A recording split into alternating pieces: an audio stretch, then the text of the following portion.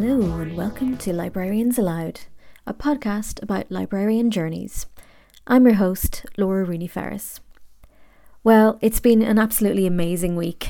The sun has set on the 87th IFLA World Library and Information Congress, and I think Dublin put on a hell of a show. Congratulations to the Irish National Committee. You really did us proud, and I can only hope that you're all sleeping for a week now. To everyone who visited from around the world, I hope you'll be back soon. It was a once-in-a-career experience to have the Congress right on my doorstep, and a great opportunity to meet up with old friends and colleagues, to forge new alliances, and to meet some people I'd previously only known virtually. This is the first of 2 episodes I recorded this week at the Congress, and they'll be released back to back. I was delighted to meet up in person with Joanna Anderson. Joanna is a subject librarian at the University of Gloucestershire, and she's also the founder of the eBook SOS campaign to address the spiralling and unsustainable pricing in the eBook market. Joanna has worked tirelessly on the campaign since 2020, highlighting the acceleration of the cracks in the eBook market following the COVID-19 pandemic. Along with fellow campaigners Caroline Ball and Rachel Bickley, Joanna penned an open letter to the chair of the UK Parliamentary Education Select Committee and petitioned the Competition and Markets Authority. I caught up with Joanna between sessions at the Congress to ask her about her journey into the library world and the origins of the eBook SOS campaign and how we can support it. I was recording on the fly in the corridors at the convention centre, so there is a bit of background noise, and at one point, about 12 minutes in, we had to get mobile and move down the hallway to avoid some catering staff, but hopefully it gives you a little flavour of the ambient sounds of the convention centre.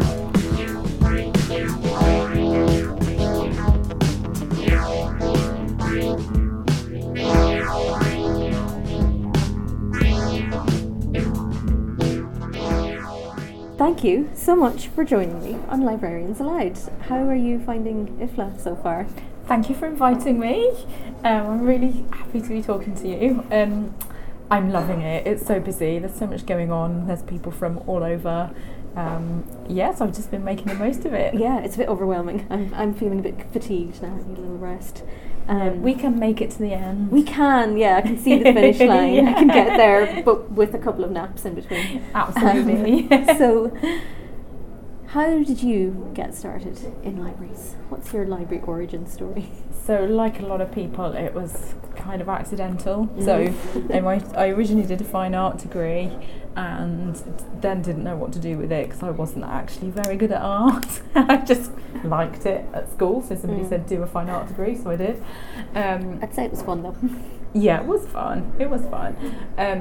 So I travelled for a bit, came back, still didn't know what to do, and I needed some money. So there was a job advertised in the local university library, and I was the person that said, "Oh, I love books. I'll go work in the library." You shouldn't say in an interview. Yeah. I'll go work in the library. And I remember the funniest thing is I remember agonising to my friend about, because I was offered a job in a shop. That would have been awful. And then I was offered this job in the library, and I was agonising to a friend about how this might be a bit quiet working in a library. And little boring. did you know.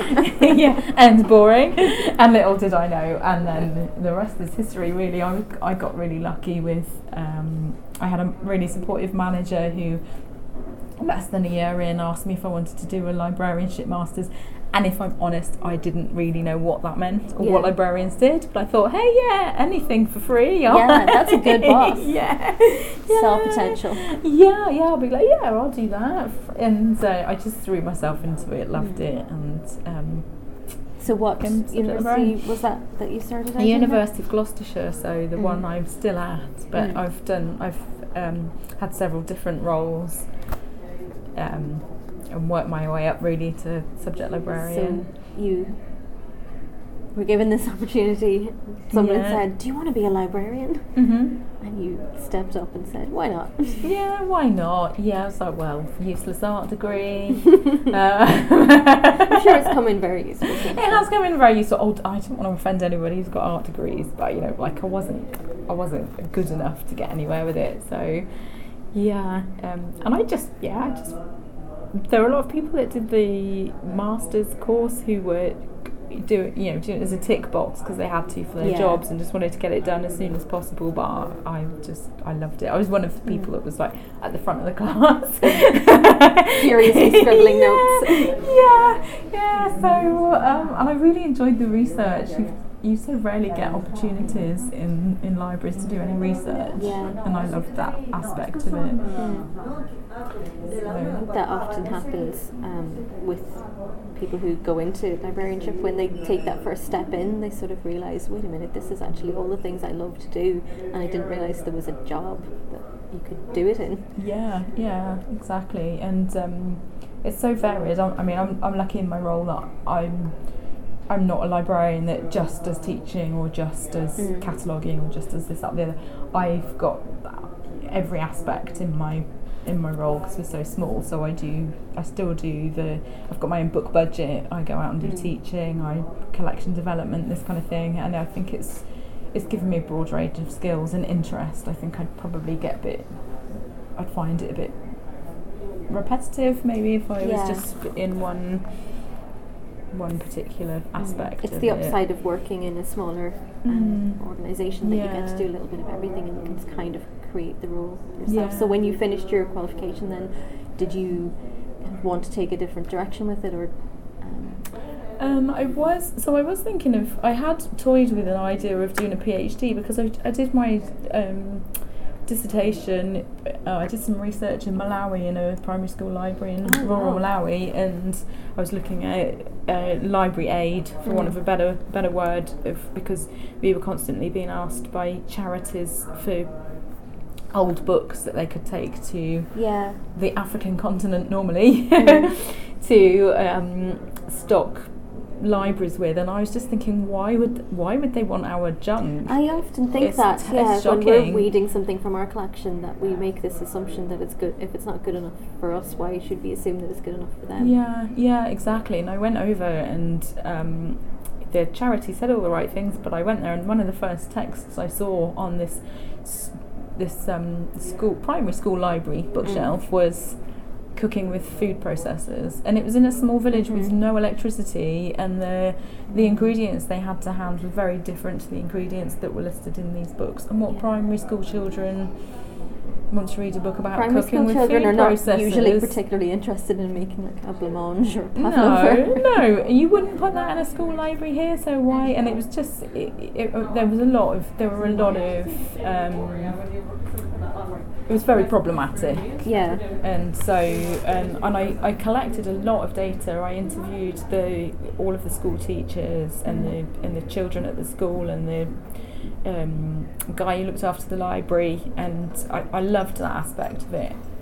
And I got far too much data to fit into my dissertation, so I was thinking of taking that forward and doing a PhD, but just then it was when the economic crisis hit and funding was pretty scarce, and you just felt lucky to have a job at the time. So you know how life takes over. I never got around to doing the PhD side of things, and now since then I've had so many friends that have done PhDs, and they've just said to me, don't do it. Everybody I know is like, just don't do it. Great for people that are doing it, but I'm tempted every now and then, but anyone I talk to says no, don't do it.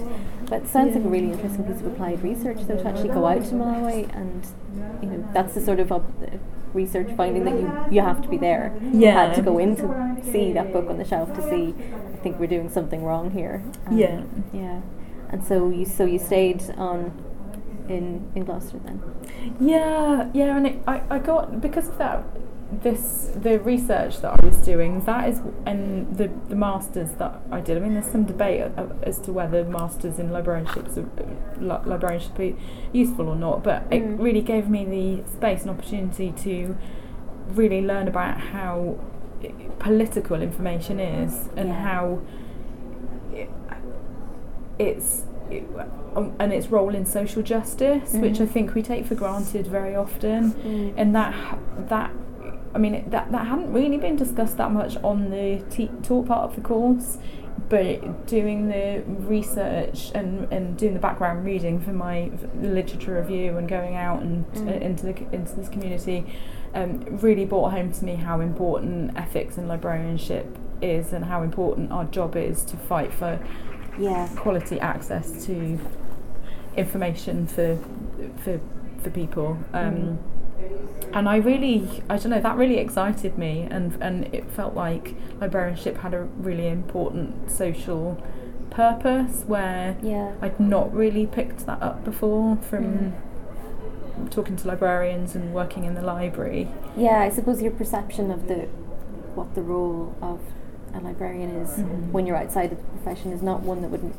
immediately make you think that they're strongly aligned with social justice and with the levelling of inequalities, and yet we are, and I suppose we're probably becoming a lot stronger about our role in addressing inequities and the political economy of information as we develop, as the profession develops, and as in the reality we're currently living in, economically, politically, the climate, that feels like something we're stepping up into a lot more.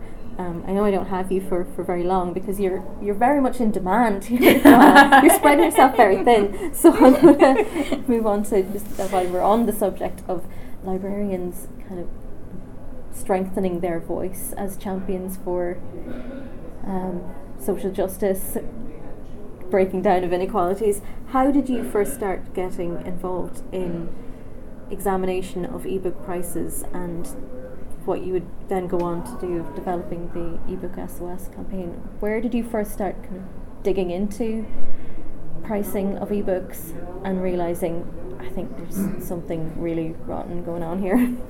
Well, before we all knew there were difficulties with ebooks before the whole pandemic, but we had alternatives, so we could buy hard copy if we wanted to, and then lockdown happened, and I was sitting at home like many people in my spare room with students who were quite distressed, trying to study from home and finish their dissertations and do exams, this kind of thing, and they couldn't access the books because the library was shut down.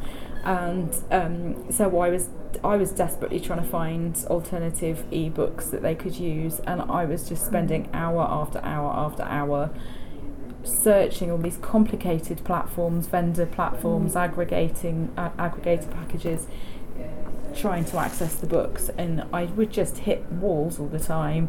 This isn't available in your region. This, yes, that dreaded access to this book, while it's £30 in hard copy, it's £400 for one user license. Oh, only £400. That seems a bit small in comparison to some of the prices. And I was just so frustrated, and not only that, we were all struggling. Like everybody was struggling with the emotional toll and the shock waves that the pandemic has sent through everybody. Where I live on my own. I was sitting in my room on my own, trying to help students, and it made me feel, when I could help a student and help them find information and make them feel better, I would, every time I had an online meeting with students helping them find resources, the first thing I'd say to them was how are you doing? How are you okay? Because that was really important, and that made me feel better. And when I couldn't help them and I couldn't give them the resources, it was just so frustrating, and it made me feel really helpless, and it feels counter to what our role is supposed to be too. Like, I hate that there's a detective element to being a librarian when you're trying to track something down, and if you can't find it, it's you just feel useless, and I hate going back to someone with no response and not being able to give them even an alternative. So it's very frustrating. Exactly. And they were, I'm going to move down the corridor a little bit. we're in a bit of a flow of traffic. I think it's a one more chair. Conference podcasting. Here's your voice recorder.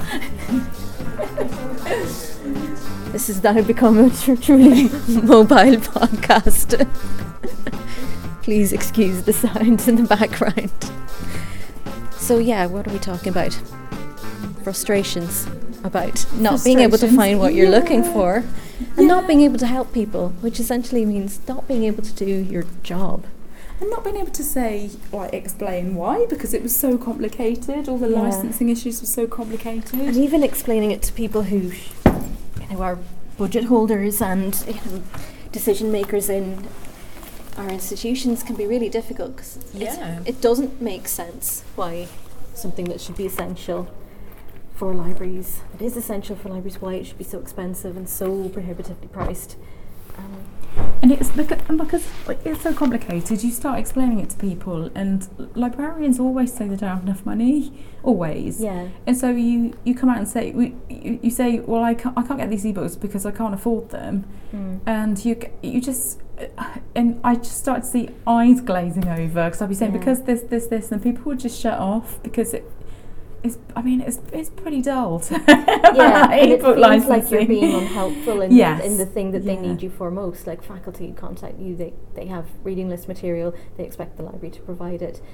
If you then get into a long discussion about why you can't do that, as you said, their eyes start to glaze over. They don't want to listen to the complexities of academic publishing and why prices are so unstable. They just want their books. Yeah. They just want their books. And another problem was publishers are circumventing librarians, and so they were going straight to the academics and saying to the academics, well, your librarian can buy this book on this package or this package, and and so I'd get academics coming back to me and saying, well, Oxford University Press said that you could buy it here, and I'd have to say, well, I can't, because we'd have to buy a bundled package that's thousands of pounds just to access that one title they're telling you about. Yeah. And the academic will go, oh, okay then, and they go back to Oxford University Press, and Oxford University Press will say, okay, but the librarian can buy it on this bundle instead then. And it was just I was just so frustrating. I don't think a lot of these conversations with publishers were not done in good faith on their part. Yeah. They weren't being honest, and the initial couple of weeks, because it was probably only about 6 weeks, where there was, to big fanfare, publishers were giving access to ebooks for free. Yeah, there was a rush of providing material to libraries in the early days of the pandemic. Particularly, I was working in a health library. They were throwing things at us, but you always knew at some point they're going to come and take it back. And it was in June of the same year for a lot of the providers, and not many people knew that. So it was, and that the pandemic, there were lockdowns for the next 2 years. Yeah, none of us could have known that we were going to be in this sustained period of lockdown and fluctuating restrictions and easing restrictions. But at the time, because I'm pretty cynical, but sadly I've quite often proven right, I just saw it as a cynical marketing ploy. I was just thinking they're getting us kind of hooked on these packages that are free, and when they withdraw them, how are we going to explain to students we don't have them anymore? Yeah, and it's going to put us in a very difficult position, which is what did happen, that we ended up being put in a difficult position of having to explain why we then couldn't continue to provide access to something that they had previously been able to access. Yeah. So what was kind of the next step for you then, in terms of just thinking, right, I need to do something about this, or where can I go from here? I just got really angry. It just felt like really unjust to me, and I hate unjust situations, and I'm very much a doer.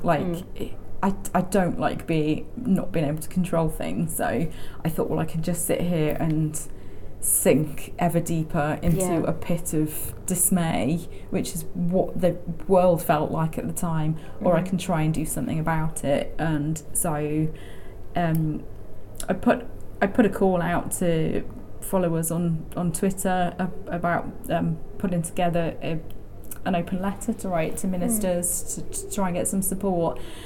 And I pretty much got tumbleweed. But there were a few. A lot of people were kind of cheering me on, but people were so busy with their own challenges that the volunteers were quite scarce. But Caroline Ball and Rachel Bickley were some of the first to step up and offer their help, and Ben White also from who's now working for Knowledge 21 leapt in and said, we'll help you, and they were invaluable. They really were invaluable. Apologies to anybody else I've not mentioned, but it was a bit of a whirlwind at the time, and so we just hurriedly put this letter together and published it and sent it to the Education Select Committee. And I thought that would probably just end there. I didn't think people would take a lot of notice of it, because I've campaigned before, and it's pretty hard to get anybody to take any notice of anything. Or I hoped that the professional bodies or sector leaders in the UK would take it on, and that didn't happen. So I thought, well, if nobody else is going to do it, we'll do it. But we did get a groundswell of support from other librarians on Twitter, and we reached 1,000 signatures in a week, and that was not just from librarians, that was from academics, it was from students, it was from small publishers, it was from open access advocates, lots of different people, and it's just exploded. It's exploded, and here I am at IFLA. It was something that hit at the right time. Everyone was feeling the pain of this situation, and the frustration, and frankly the anger, which is really like the appropriate response to a situation like this, and sometimes it takes a bit of anger to get things done. So it did seem to just snowball very quickly. And people tend to feel like they can't do anything to change stuff, and like a lot of people would say to me, well, we can't change it, that's just what publishers are like. Or there are quite a few people who were, as soon as you do something, there are always people on the sidelines who were saying, well, I wouldn't do it that way. Or why haven't you done it this way? Or have you thought about the unintended consequences of what you're doing? But you can't just be scared into or think yourselves into a position of inertia, which I think the library profession is really, really good at doing. Really guilty of that. I think particularly around something like this, where there's an established pattern of faculty ask for books, we get the books. We don't really question what they're asking for, and I think what's needed in this is a complete But we do, and we should, we do, and we should go back to them, and we need to educate them about, look, this is the situation. We're not criticising you didn't know about it, but look, maybe you need to rethink your course reading material, or this is why we can't provide access to this, and you need to know about it before you begin creating reading lists and making recommendations for what students should have access to in the library. And signing contracts with publishers, because if some of the data we collected of the publishing practices that were going on, there were so many comments from librarians who were saying, this lecturer wrote this book and wants access to it for their students, but the library can't buy it because of the licensing restrictions, or it's not available as an ebook. And so academics need educating in the questions that they need to ask publishers before they sign that contract, which is another kind of project that we did in ebook SOS. It's another kind of like a tentacle that comes off the same issue. It all goes back to people's understanding of rights, and their own kind of copyright over their own material, and getting back to the original source, the author. If they can be more informed before they produce their scholarly output, then maybe we have a little bit more of an opportunity to have it be equally accessible to the people who need to access it. So once you realised, well, maybe it's going to take a little bit more than this, what were you sort of thinking then? Like, okay, where do I go from here? Or how did you decide? There's been no time. There's been no breathing space to even think about that. It's just been a whirlwind, really. We very quickly got the attention of the local press. Not the local press, but the national press. So BBC and The Guardian, Times Higher, 1KG, and so that's the sort of press that, as a librarian and that as a profession, we never get. No.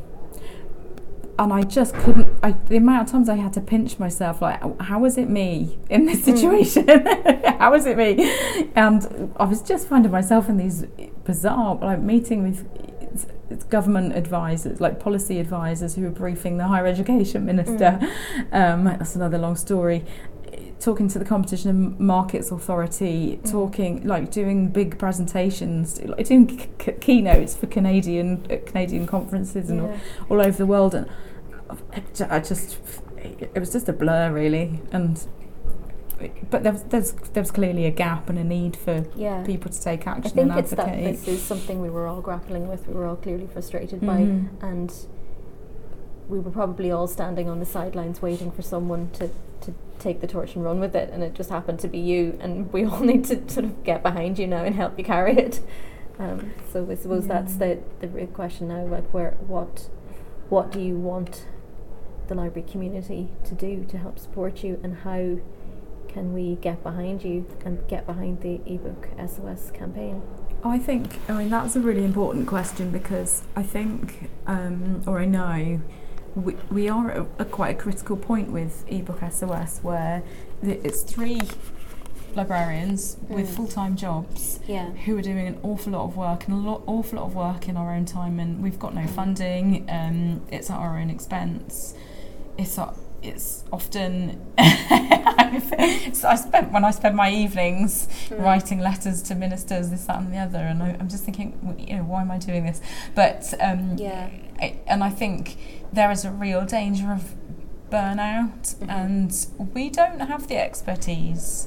We don't have the expertise to write policy and approach various people and write funding grants and all this kind of thing, and we don't have the resources to do it. So I think we really need a bit of time for reflection, which I'd quite like to do after IFLA, and think about what is the best thing we can do to take this forward. But what I would like to see, particularly in the UK, because in Ireland the Irish Library Association of Ireland has been wonderful, so supportive, and Cathal Macaulay is a total legend. I got to wear his presidential chains yesterday. I was very excited. Don't think many people get that. And I did give them back. I did have to give them back.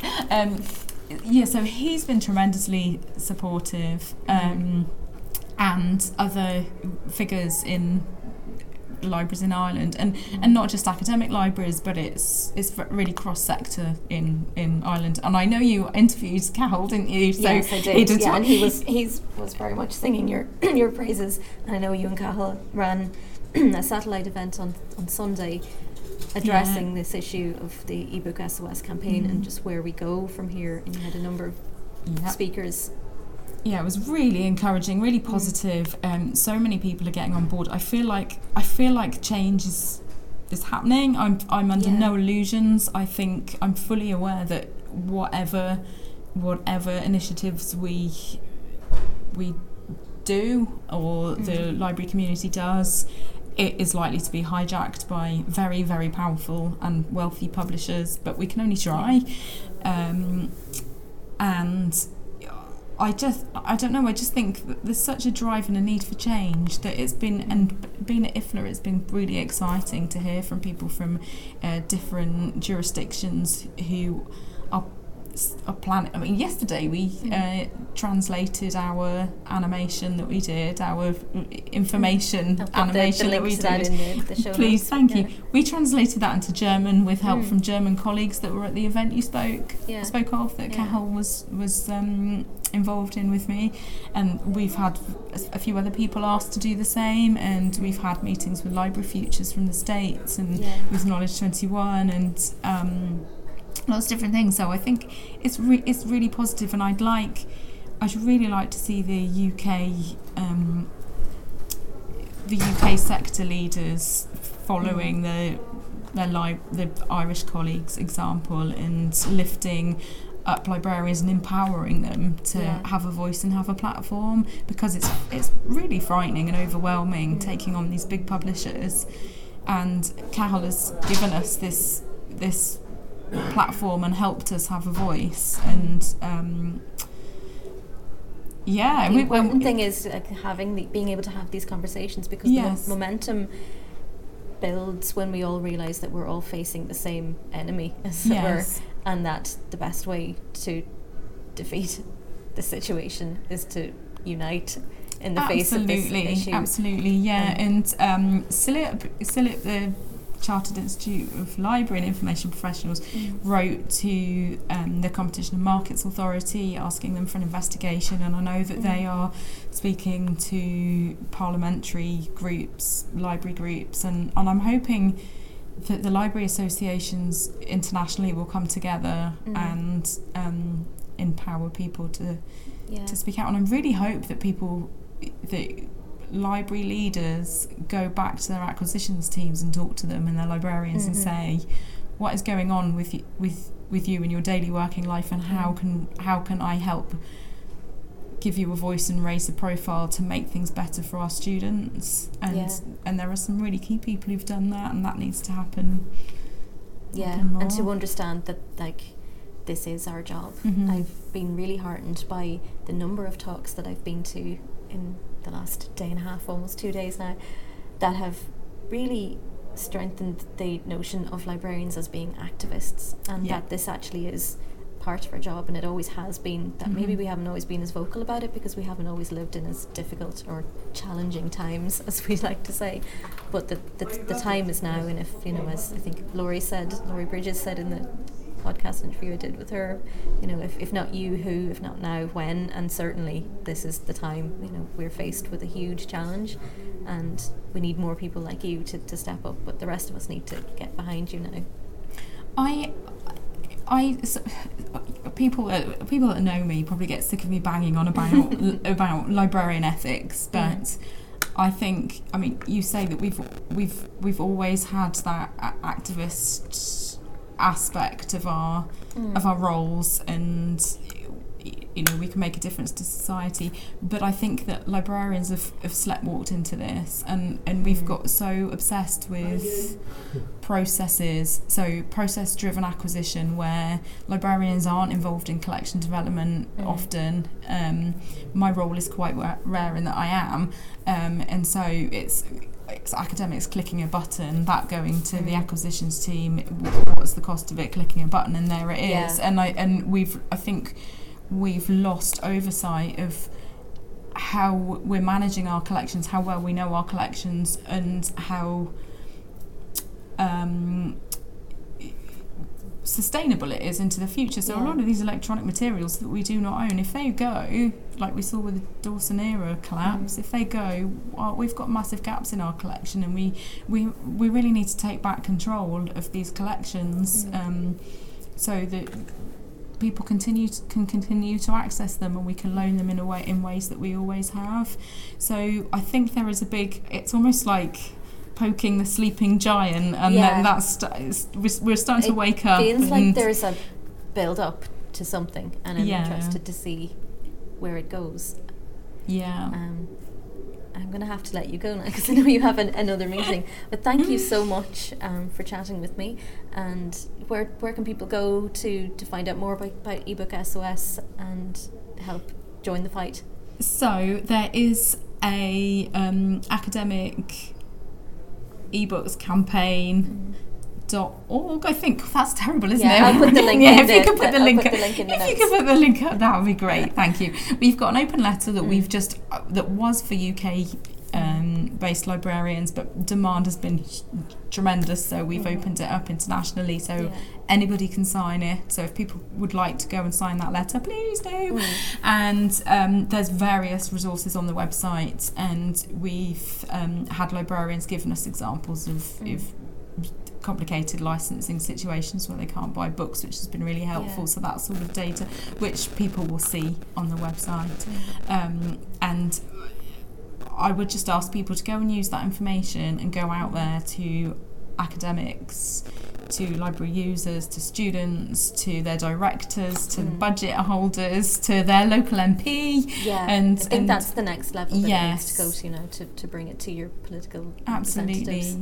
And you may think they'll do nothing, there's no point, but me and my local MP are so politically, like, different ends of the political spectrum, but it was he that first raised it with the education minister. I mean, ultimately it's public money. If you're in an academic institution, if you're in somewhere that's funded by public money, this is a crisis because it's of wastage of public funds. Yeah. So it needs to be investigated on that front.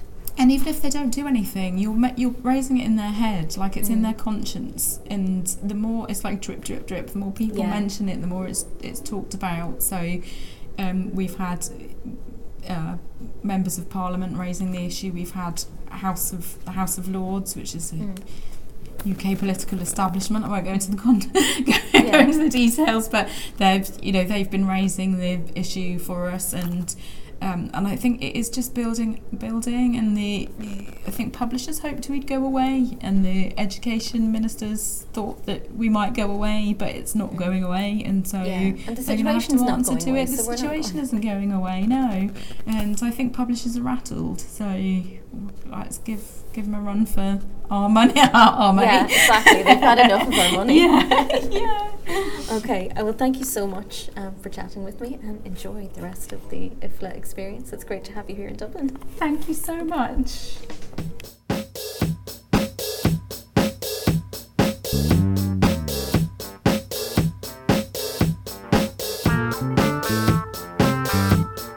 Thank you to Joanna for the interview and for her tireless work on the ebook SOS campaign, and for the chats in the pub, which thankfully for both of us I didn't record. We're looking forward to your next visit to Dublin. Joanna also sends very special thanks and gratitude to Knowledge Rights 21, who brought her to Dublin to spread the ebook SOS message.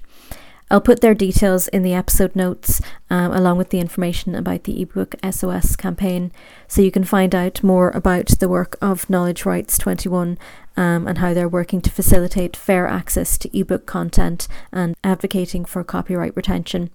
Their position statement on ebooks and e-lending gives a very comprehensive summary of the current position and the requirements for clarity, referencing the 2016 European Court of Justice ruling on lending rights, so it's very well worth reading.